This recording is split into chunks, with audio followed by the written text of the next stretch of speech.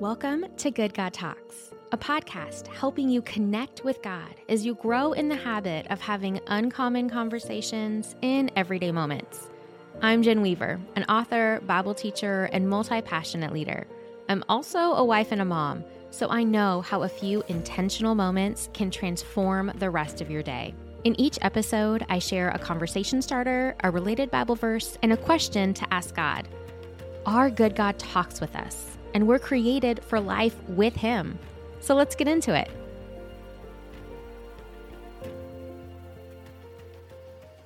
Have you ever walked through a season where it's just hard to trust God? Maybe it feels like chaos around you and it's hard to get square footing for your feet. Maybe there's unexpected circumstances coming up or severe wounding. Maybe you're even walking through a season of grief or of recovery, or you're still in the midst of an ongoing pain that has yet to be resolved. Whatever that looks like for you, know that God's love for you is steadfast. And because that is true, we can trust Him. I'm reading for us today from Psalm 52, and this is another Psalm of David. This was written in the time that David's life was in danger. He was running and hiding from Saul, moving from one location to another because he did not want to enter physical conflict with the king, with God's anointed. But Saul had determined that he was going to kill David.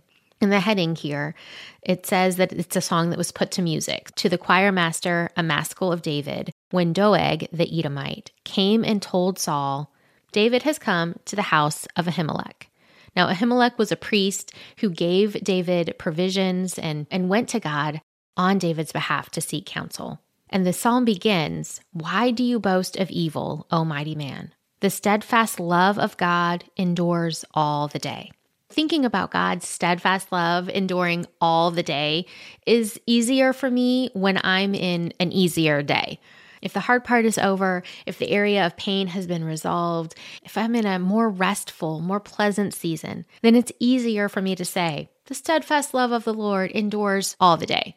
But David is saying this in a season where he is still on the run, where he has yet to be vindicated from his human enemy, from King Saul. And a spy who's loyal to Saul is telling on him where he's been going and what he's been doing. And we're going to skip down a few verses where David is talking about his choice to put his trust in the Lord. It says, See the man who would not make God his refuge, but trusted in the abundance of his riches and sought refuge in his own destruction. Or the notes here in my Bible say, in his work of destruction. That stands out to me because in really difficult times, I can tend to trust in my own work, to seek refuge in the effort that I can put towards something. But David equates putting our trust in those things as denying God as our refuge. And David makes a different choice.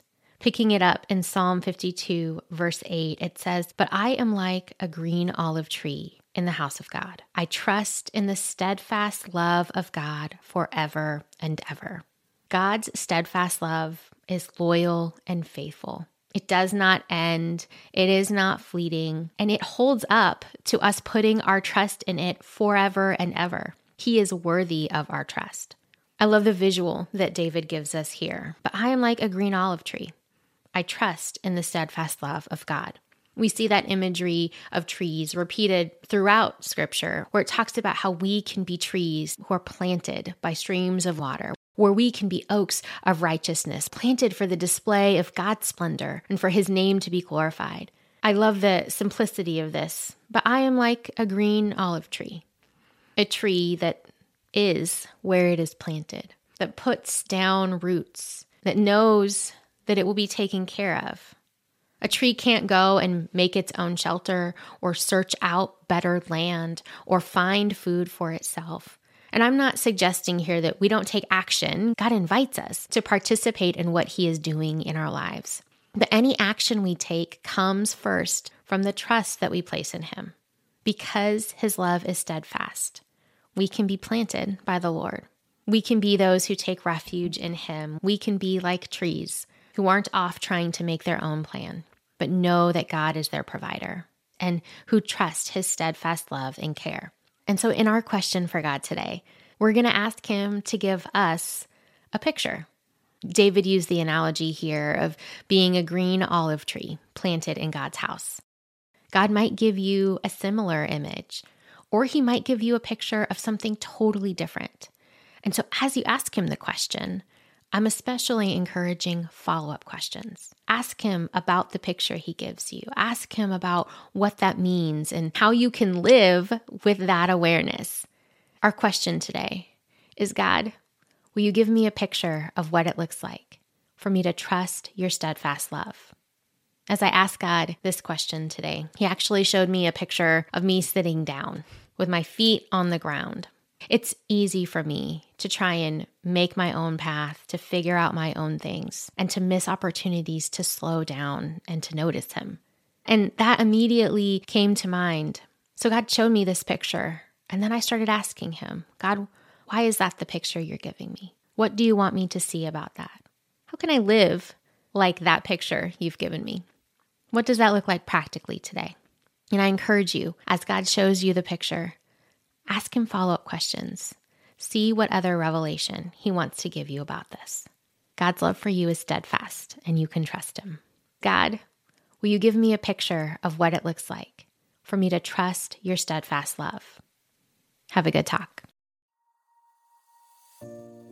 Hey friends, if you enjoyed this podcast, I have another resource to share with you. My newest book is a fully illustrated poetry collection, and it's called A Beckoning to Wonder, Christian Poetry Exploring God's Story. It's available now on Amazon, and this book is for you if you find yourself weary and stuck in the rut of familiar routines, if you know that God is around but you find him hard to notice, or if you feel like you're still waiting for the fullness of life you were promised. A Beckoning to Wonder is an invitation to know God more intimately and to rest in his goodness. And so I'm so excited to share this with you. Also, while you're here, would you please also leave a quick review and share an episode with another person? Reviews go a long way in helping other people find out about Good God Talks.